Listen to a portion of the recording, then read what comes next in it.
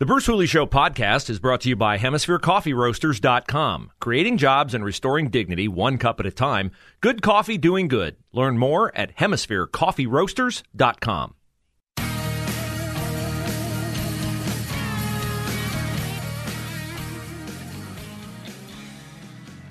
Bruce Hooley Show. Tomorrow in this time, we will have J.D. Vance, Republican candidate for Senate. J.D. has scored the plum endorsement of former President Donald Trump. And J.D. Vance and Donald Trump will be in Delaware on Saturday night at a Trump rally. And I'm sure that that will be a well-attended and highly watched event, as the former president's attendance anywhere always is.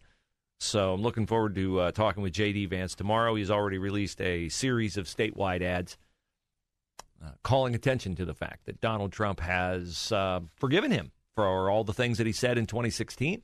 I've said before, I thought J.D. Vance handled that as well as it could be handled in the candidate forum October the 26th at Genoa that was co-sponsored by Center for Christian Virtue and The Answer.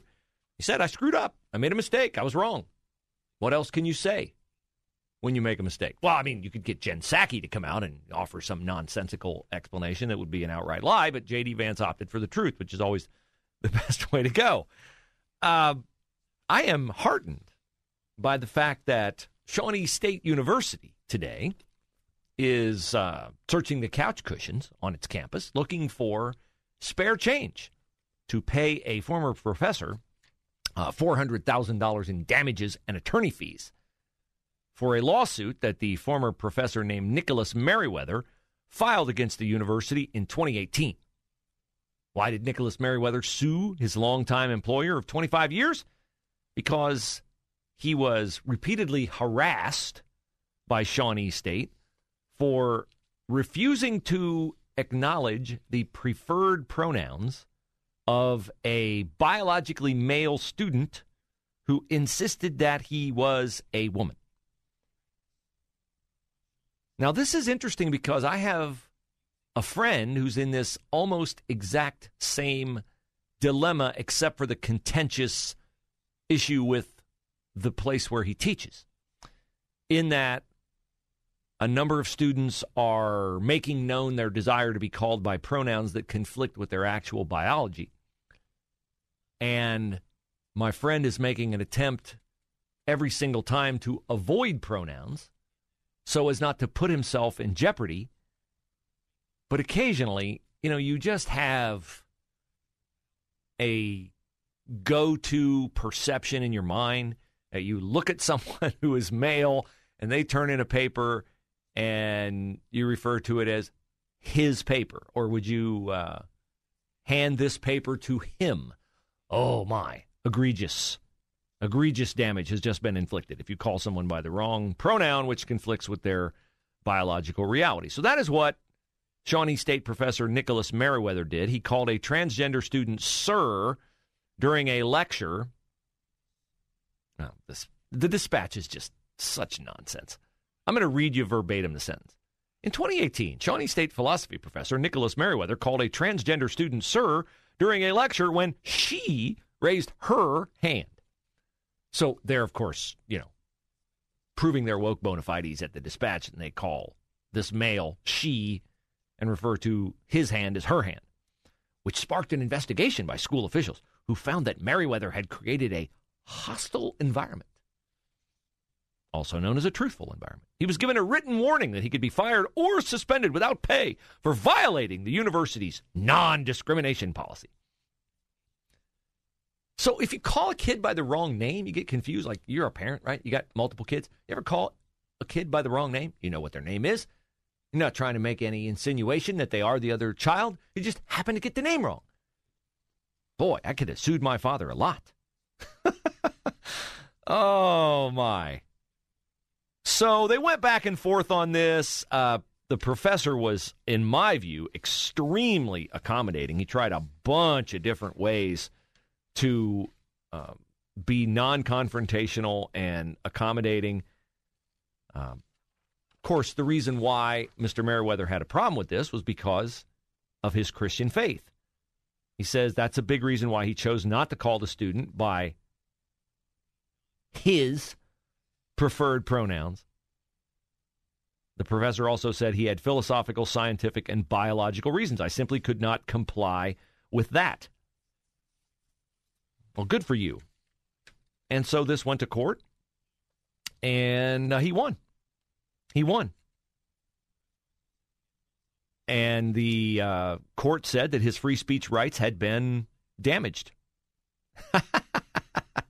Oh, the National Center for Lesbian Rights is highly disappointed in the settlement. We believe his lawsuit should have been dismissed and would have failed had the case continued. Well, no. Shawnee State bailed because they knew they were getting in deep and they knew they were losing, as they should have. Equality Ohio said it is concerned about the chilling effect this could have on students' speech. We must dispense with this nonsense. There is no room to say, what's the harm? The harm is eliminating normal from our discourse. Normal is important. Normal gives us a baseline from which to relate. Normal, I'm not making any statement about whether normal is better than abnormal, although for me personally, I would argue that it is. But it is just useful to have a normal, okay? But I don't know if this is when we started giving trophies to everybody, no matter what place they finished in, no matter if they won a game or not. I don't know if it's when we stopped keeping score. I don't know whether it's when we stopped giving grades or when we dare not ever give anyone an F, and we started calling Fs E's because E's seemed less objectionable, less damaging to the psyche than an F. I don't know when it was, but at some point in time we have suspended normal. It is normal to apply yourself, achieve, and excel. That is normal. That is the course that allows a society to function in an orderly fashion. It is normal to have a right answer, and it is normal to have a wrong answer. Not on everything, but on most things. But we are trying to divorce normal from our society. Normal has become whatever the individual says is okay for them, perfect for them. You must accommodate their abnormalities. You must accommodate their deviancies. Yes, I'll say, it's highly deviancies. All deviancy means is a divergence from the accepted norm. If it deviates from the norm, it is deviant. Okay? You have a problem with the language? Well, that's your issue, not mine. In California, and if it's in California, it's going to soon either be here or be attempted here. The State Board of Education is recommending the following book be used in math instruction throughout the state. The name of the book is A Pathway to Equitable Math Instruction. Subtitle, Dismantling Racism in Mathematics Instruction. You see, mathematics, where you would think would be the home of right and wrong, is instead the home of racist or anti-racist. Let me read to you from the first page of the book. While primarily for math educators, this text advocates for a collective approach to dismantling white supremacy. This school-wide approach ensures that anti-racist work is not left alone to one individual, i.e., the math teacher or the director of equity, but to enlist the support and voice of all stakeholders in the school ecosystem. I hope you enjoyed your word salad served to you by me. Now let me page on down here to page 11, where I found something very, very interesting. And on page 11, it says, each month, You will complete a series of exercises as outlined in the calendar. You will complete a 5-step cycle as follows. Engage with the way that white supremacy culture shows up in the math classroom.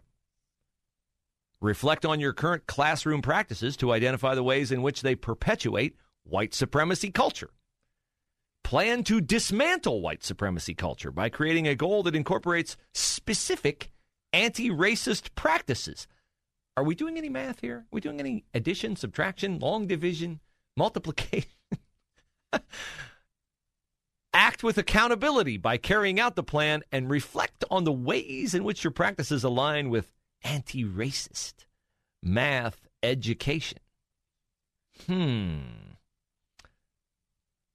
I'm sure that has noble purposes in a discussion of culture.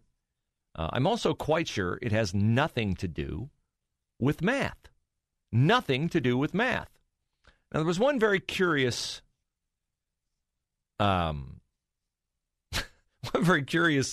notation in this book. It says that teachers are to, and I quote, recognize mistakes as miscommunicated knowledge. Recognize mistakes as miscommunicated knowledge. So, mistakes, first of all, I'm shocked they use that word because obviously if it's miscommunicated knowledge, it's not a mistake. It's the issue of the hearer who did not understand the answer given that conflicted with the hearer's assumption of the correct answer. It's miscommunicated. So it's either you didn't understand it or they didn't tell you right. Miscommunicated knowledge conveys the fact that a student is never wrong. If every wrong answer is simply miscommunicated knowledge, what you are saying is that the student is never wrong. And what you are therefore saying is that the student is always right. And so the student is to be given a grade based upon the fact that they have, I don't know what, some higher understanding of what is right than you do as the teacher. And we wonder why our math scores are lagging. We wonder why other ethnicities score better on math tests and pass entrance exams to Ivy League schools at a higher rate than whites or blacks. Because I guarantee you this kind of nonsense is not accommodated in the Asian community or in the Middle Eastern communities. Deviating from the norm. Answers are right or wrong. That's the norm. Oh, no, wrong answers are miscommunicated knowledge. See, this is enlightenment. No, this is lunacy masquerading as enlightenment. It's why you have to get involved in schools. It's why these issues matter. It's why you cannot tune them out.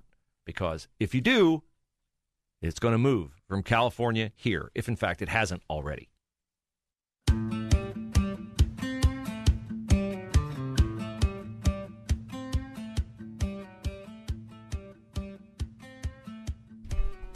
Bruce Hooley Show on The Answer. Glad to have you along. Appreciate those of you who attended the Save Our Schools rally last night in Hilliard, talking about schools today, about the Biden administration's war on charter schools, and about Mike DeWine joining 17 other Republican governors writing to the Biden administration, protesting that. That's prompted a call from Alice in Westerville. The number is 844-TALK-989. Alice, welcome to the Bruce Hooley Show. Hi, Bruce. Hello, Alice. Can you hear me? I can. Okay. You sound just great. Cool. I'm doing it through my car, so I wasn't sure. You sound fantastic. Anyway, I truly appreciate you. I love the fact that you keep it local, and I'm commenting on that the math in California, and I'm wondering if when the bridges start collapsing, if that's going to be a miscommunication of knowledge, and who are the people who are harmed going to sue? Yeah, I don't know. You know what I thought of when I heard that math is miscommunicated? The wrong answers in math are miscommunicated knowledge. One of the movies that we love to watch as a family is Hidden Figures, about the role that black women played in calculating the correct re-entry angle of John Glenn's spacecraft. And in the movie, it's depicted that, John Glenn was all about the information, the acumen that the black women in that movie displayed in calculating those equations and how precise they had to be. And I'm thinking, a wrong answer there was a lot more than miscommunicated knowledge. It was the end of the space program and the end of John Glenn's life. So there are a lot of things, as you point out, with bridges and the like, that in engineering, my dad always said, as a finished carpenter, measure twice, cut once. So I'm wondering how often we can get away with quote-unquote miscommunicated knowledge and what the consequences of that might be. In math, there is a correct answer. I don't care how you slice it. There is. There's a correct answer. But this, now, Alice, you sound incredibly intolerant, and you're not making room for other people's truth, Alice. I know, and nor will I. Are you by any chance a current or former educator? Well, no, I am not. No. I'm an insurance agent. All right. But it is, it's just like I joke about my preferred pronouns are thee and thou. I mean, like.